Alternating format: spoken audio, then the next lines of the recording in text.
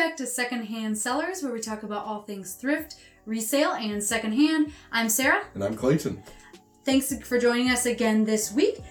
Today we would like to talk about developing an eye for finding items. So basically tips, tricks, how we learned how to identify desirable items and how we continue to learn to identify desirable items. Do you want to go ahead? Do you have a specific tip in mind for how did you develop your eye, I guess?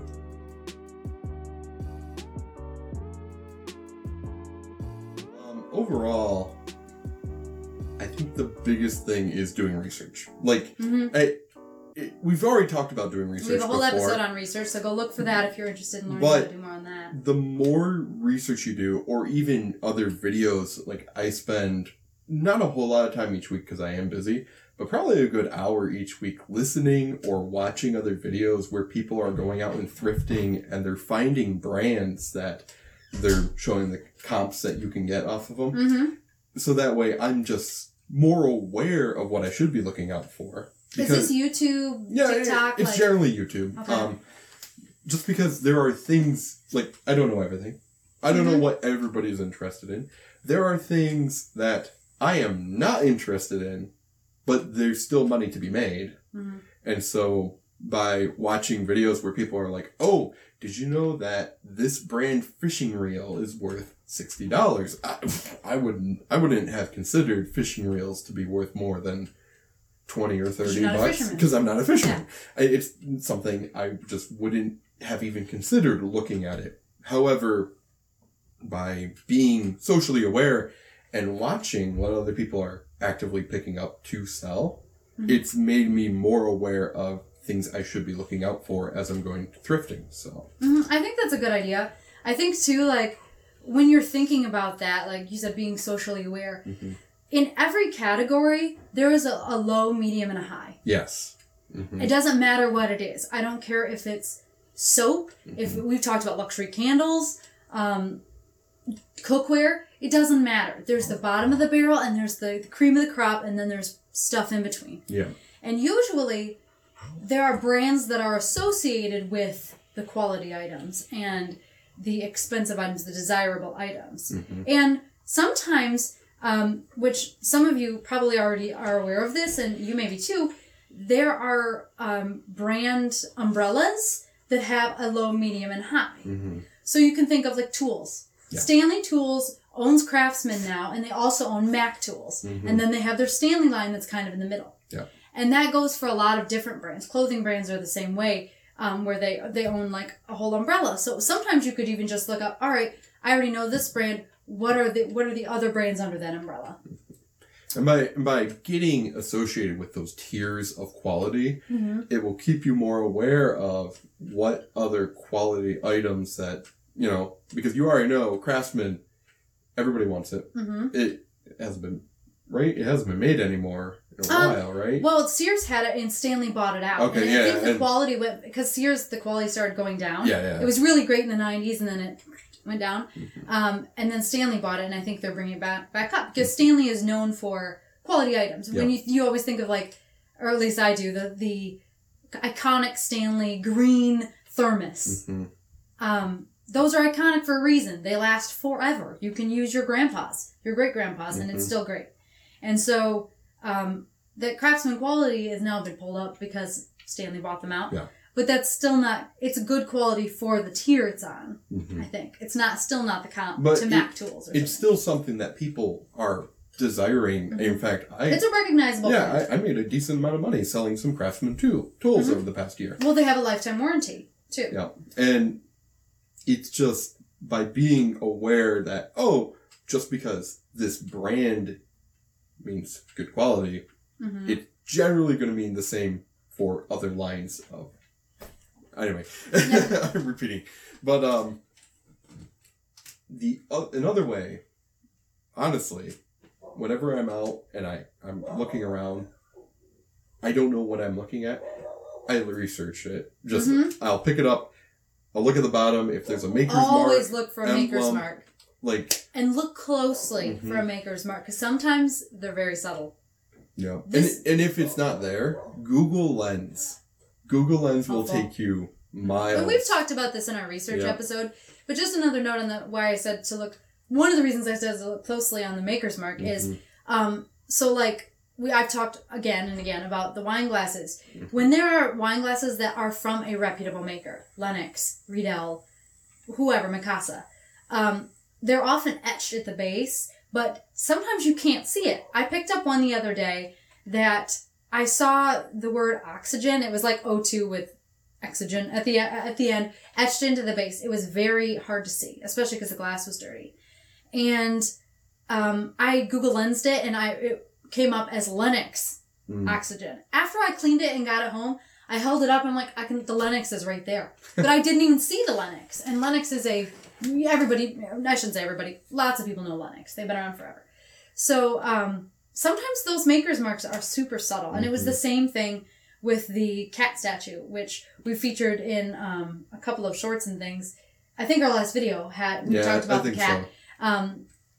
I didn't realize till well after I got home, even after looking for a mark, where the MMA, which was the Museum of Modern Art, the Met anyway in New York, they had it was stamped into the bronze, but it was so far down that you had to be at a certain angle to even see it. Yeah.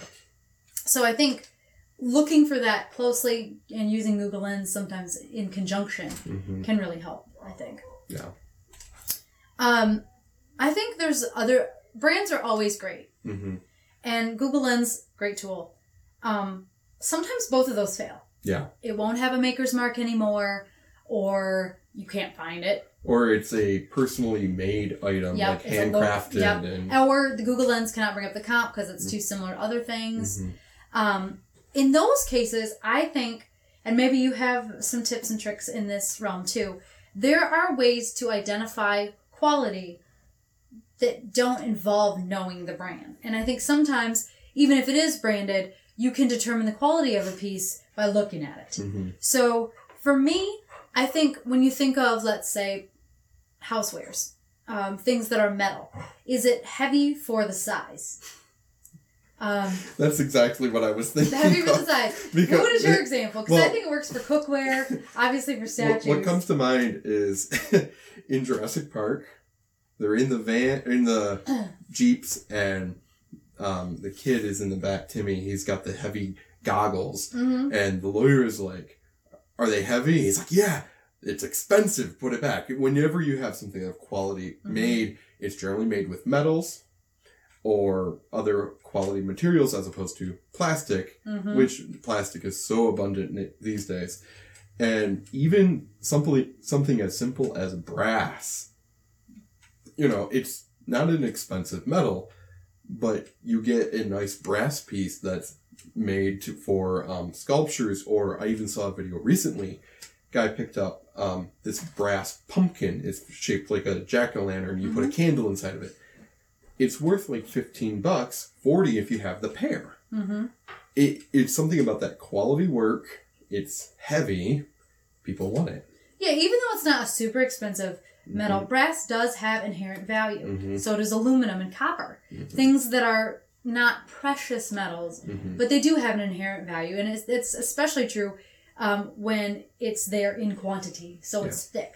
I think copper's a good example. A lot of people collect copper cookware. Not all copper cookware is created equal. It's really easy to pick up a lightweight, cheap-feeling copper and tin line, like a tin line copper pan, when you find a, let's say, French-made copper piece. There's a couple of brands, Movial, I don't speak French, so please excuse that if you do speak French, is one, and Williams-Sonoma has carried those ones, and the thickness of the metal. So they're copper on the outside, sometimes copper, some pans have copper core, and they're tin lined, but when you pick them up, you can feel the weight for one, but also you can actually visually see it.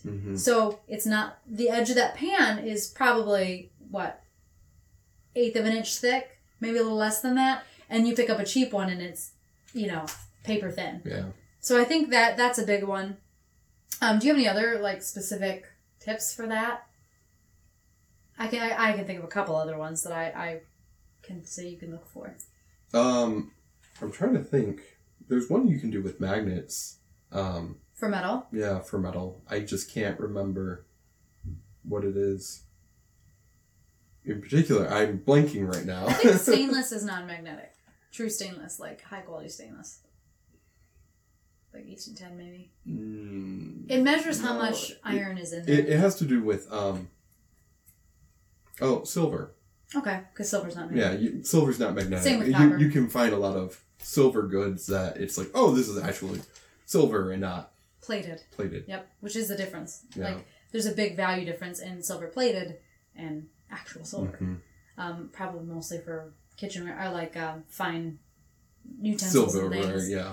Another tip I would give if you're trying to learn how to identify quality, and again, relying on brands is great, and I think sometimes you can use a brand to help yourself learn.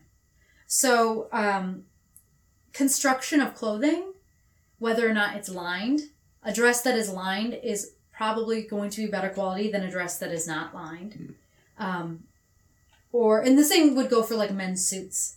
If you get a pair of suit pants and the inside is not finished, it's going to be a cheaper pair than if you get a nice finished suit with a nice like lined jacket and everything like that. But also like how the seams are constructed. Are they reinforced? Does it look like it will last a long time? And sometimes you can take brands, so like, let's say if you see like Red Wing boots, I think those are a good example for expensive, well-constructed leather boots for men especially, even though they do have women's lines. If you took those and you compared them, you don't have to buy them. Go into a store and look. And you look at them, look at how they're constructed, read about online how they're constructed. And then compare it to a cheap pair of $50 boots. Mm-hmm. You will see and feel the difference there. And the clothes are the same way.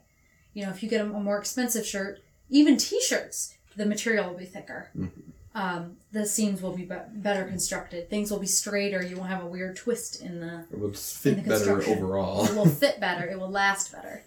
And I think those are just general. You may not even be able to find the brand. It may be an old item. The brand may not even exist. But by looking for those hallmarks, you can often identify quality work. And also natural materials. Wool, cashmere, cotton, linen. Things that are not super hyper-synthetic. Mm-hmm. A lot of times are higher quality. Did you have any other specific tips on that? How did you develop your eye? Honestly, it's literally, I touch things. Yep, touching I go in, I grab things. We talked about this, I think it was the last episode or the one before we talked about. Within the last couple episodes. Pick it up. Yeah. Pick it up. Look for the marks. Touch it. Feel it. If it feels cheap, it probably is. Mm-hmm. So I think and sometimes it's just trial and error. Yeah. Practice. A lot of it is trial and error. Because there will be times you think something's high quality. And it's like, okay, I'm going to pick this up because it's $5. It seems like a good deal. And then you get it home and it falls apart. And it's like, oh, that wasn't really very nice. Or there is implied quality from a previous line. Mm-hmm. But as time proceeds, oh, look at that. It's no longer... Brand's not the same now as it was 30 years ago. It's not as good. It doesn't last as long. There's a specific type of dish. It's not Pyrex or... Is it anchor hacking? No, it's for... It's like a place setter dish. I can't remember. Like a platter? Yeah. With like kitchen... But anyway, it used to be very nice, very good dishes. If you get the older stuff, you can be earning like $60 for a set of little bowls, or more if you have the full set and stuff. Today's quality, it's like, don't even touch it. Don't even worry yourself about it. I wish I could remember the brand, because... If you remember it, we'll put it in the video. Yeah, if you can remember it afterwards. But yeah, I think those are just some general tips. Trial and error is a big one, and no one wants to hear that. But learning about quality is the same as learning about anything, in that it's a time-based activity. Yeah. But you can even draw from your own experience in your home. What brands, what items, what materials have lasted you and have like proven the test of time to be good quality versus the ones that you had to replace every year. Mm-hmm. And I think that's a good place to start. Look at your furniture. Which pieces lasted and which fell apart. I've had this experience where we bought a new couch and it was crappy, and then we bought a used couch and it has been far superior to that original crappy brand new couch. I think the one last thing I would say is just learn in general. Mm-hmm. So learn about how things are made. For instance, hand-blown glass is different than molded glass. And it doesn't necessarily mean that all molded glass is bad, but the hand-blown glass looks finer and is often used because it is a more labor-intensive technique. It requires a decent amount of skill. I've seen glass blowers. I don't know if have you ever seen glass blowers in person? Yeah. It's incredibly intricate. The it's details an art they put into it, and And so they have to really learn how to do this, how to work with the heat, the furnaces and everything. Mm-hmm. And so when you see a hand-blown item, I've, for instance, picked up an ornament that was hand-blown. That is going to be inherently finer than something that is just mass-produced on a machine. And that goes for everything. Clothes, furniture, decor, anything that requires craftsmanship will probably be better quality. At least if it's made by a professional crafter. We've all seen the bad craft projects that end up at Goodwill. Yeah. Oh, yes. But I love it when you see things glued together, and now none of those items are useful. In fact, we plan on doing a special video about that in the future, so stay tuned. Keep your eye on that. So we have a segment. I don't think we've done this one before. Not yet. This is a new one. The one that got away. Mm-hmm. So the idea behind this segment is something that we didn't pick up, and we wish we had picked up after the fact. We got home, we realized value, what it was maybe, but we lost the opportunity. Or something that was out in the wild and someone else got to it first. Mm-hmm. And obviously we have talked about ethics before. We don't take from other people. We don't fight over things. No, we're not about that. So they got to it first. They got it. Yep. So why don't you go ahead and kick us off with this? You want me to go first? Yeah. Okay. The one that got away. Mine was in the second camp. So I was at Goodwill. And as you probably know, I think probably because of staffing issues, often they will just, well, maybe not, because they're putting it away at the time, but they roll out the carts, mm-hmm. and people will look at the carts. They're usually like a 4-tiered, like rolling tray cart, and they will roll them out, and people will look at them while the person's putting them away, because usually there's only one worker per cart. Mm-hmm. Sometimes one worker, and they'll have 2 or 3 carts sitting out. So one time I was in this Goodwill, and the cart rolled out, and I was too timid. And that is on me, and I have got to stop that. Yeah, you got to walk right up to that cart. I got to stop. I hesitated too long, and on the very top of this cart, I saw like an enameled item. It was cookware. It was like a Dutch oven, and it was a smaller one, like this big. And I saw it, and I wondered what brand it was, because you probably know this. The brand of Dutch oven, and I'm talking about the enameled cast iron Dutch ovens. There are different brands, as we talked about earlier, high and low. So I guess it's this way, high and low. I have one that is a Staub brand. I don't know if you're familiar with Staub. They are on the same plane as Le Creuset. So everyone knows the Le Creuset. So I've heard Staub. I haven't heard of that one. But then really? I don't sell cookware very often. That is so funny. So. Most people, if they know about high-end cast iron, like enamel cast iron, they think of Le Creuset. Okay. Staub is the other one. Also made in France. Similar price point. Mm-hmm. Known for being heritage level quality. And it was the same color as the one I had at home. And I did not go fast enough. And I saw someone else pick it up. And I know she was a reseller. And I saw her checking for it. And I'm like, I knew right away. Like, I wasn't sure that that's what it was, but I wondered. And then after it was in her car, I just was curious, and I looked at it, and sure enough, it was a Staub, and they had it marked for like $12.99.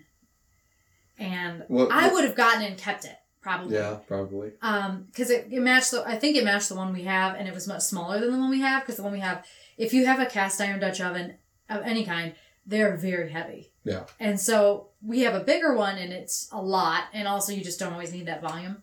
And so that is my one that got away. To this day, I think about that, and I wish I had been a little more forward and had just walked right up and picked it up, just like everybody else was doing. Yeah. Not rudely, but just, assertively. And that same day, someone else had other guys had a Le Croisset in their cart. So, like, this day, for some reason... And somebody had a whole bunch of high-end cookware. And we're cleaning it out, I guess. But I missed out, so on me. What about you? So, back in the summer, I was hitting up tons of garage sales. And one of the last ones I stopped at, I think I was doing like another hour worth. So I stopped at this garage sale, and they had a whole bunch of beer merch. Like signage, pull tabs, just whole... A collector. Basically. Yeah, a collector. It looked like she was downsizing her garage. I actually heard some of her conversation. Her daughter and kids were moving back in, and they were just cleaning out some stuff to make room. One of the things I passed up on, and I wish I didn't, they had this awesome wooden crate that said Angry Orchards on it. And it has like a wood carving of an apple, and it's got the branding logo. It looked really, really cool. She wanted, I think it was $25 or $30. And I thought, that's cool. High for a crate. But that's high for, it's a wooden crate. Whatever. Turns out, I got thinking about it at home that night. And of course, this was the last day for garage sales. It was the Sunday. I got thinking about it that night, and I looked it up online. They go for $150 because they were for some promotional event. So they were a limited edition crate, not just the regular. Yeah, it wasn't the normal crate, and I was just like, darn it. And it would. The thing is, why I didn't pick it up. It was cool enough that personally I would have kept it because I do enjoy Angry Orchard. It was something that I was like, that would be really nice in like man cave or something. But I don't have the space for it. And I said, I'm not going to worry about it. And I'm really kicking myself because had I known, I would have picked it up to sell. Yep. And that you would won't have forget been, that either. No, I won't. Like lodged in your brain now. And that goes back to what we said before. If it's something that's unique and it jumps out at you, you should probably look it up at least. Yeah. And if it's cheap enough, go ahead and just pick it up. Because if you are like, I really like it, but it's not quite my style, someone else will find it cool. There are lots of things. I can appreciate a diverse style, but I mean, like, there are people who decorate their homes or like, their how they dress themselves in ways that I can appreciate, but I would never do. And it's the same when you're reselling. Like, you can see an object that's really interesting. It may not go with your lifestyle. Yeah. It's going to go with somebody's lifestyle. Yep. All right. Did you have any other ones? The style was the big one for me, but... Just a few other times where it's like walking up to the sale and it's like, oh man, wish I had been here 10 minutes sooner because that was a great deal. You saw somebody else carrying it around. There was, yeah. I can't remember what it was specifically, but it was computer stuff. And they sold it for so cheap, and it was like, that was a great deal, but yeah, but it's the name of the game. You know, it first come, first serve, both when you're sourcing material and when you're selling material. And you don't want to go into it. I mean, it does suck when you have those situations where you know that if you had just been there a little earlier, you would have gotten it, or if in my case you'd been more assertive, you would have gotten it. But as much as that sucks, like, products, especially in the Western world, there's no shortage of them. No. And the scarcity mindset doesn't do you any good. And that's there's kind plenty of of stuff out there for everybody. I ended up finding something else at that same sale.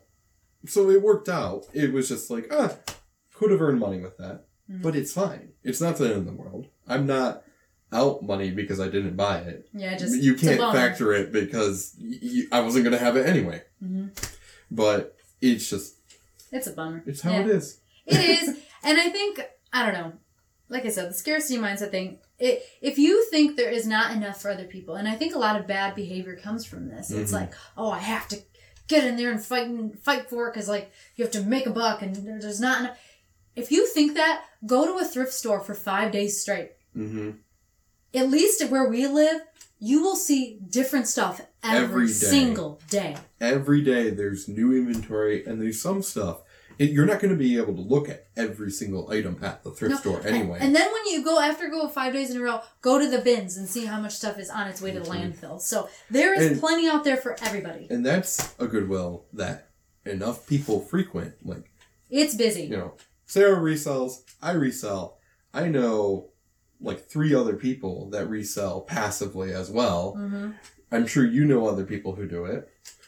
We're all in a relative same community. Mm-hmm. And it's not like we're bleeding dry about what items we have. No, there's plenty of stuff. And we don't live in a massive suburban area like Detroit or other large cities. Yeah, so. We're not inside a major metropolitan area. Yeah. I think like there's a lot of people. I would say we're in a reasonably well-populated area. But I think the city I live in, where we are right now, is 12 or 13,000 people maybe. Mm-hmm. And it's also economically, like socioeconomically diverse, the region we live in. There are some very poor people and some very wealthy people. And it's crazy the amount of stuff that we can find at one Goodwill. One Goodwill. That's not even counting the bins. Yeah, or the other places, estate sales and things. Mm-hmm. So there is plenty out there for everyone. Yeah. So don't panic if you have license to feel a little sad, but don't panic if you see that great item walk out with somebody else. Good for them. And that's kind of the crazy thing. I can't even remember what it was exactly. Yeah, but you just know it was just like, oh darn, had I been here a little sooner, but whatever. All right. Anyway, thank you so much for joining us again this week to talk a little bit more about how to do the thing, how to develop an eye for what to sell. So if you guys have suggestions, we would love to hear them. How did you learn what was good quality, what was worth reselling, and what to pass up on? Mm-hmm. We always want tips, so please put those below. Like and subscribe while you're down there. And join us again next week for another episode. We appreciate it. Yes, thanks so much. See ya. Bye.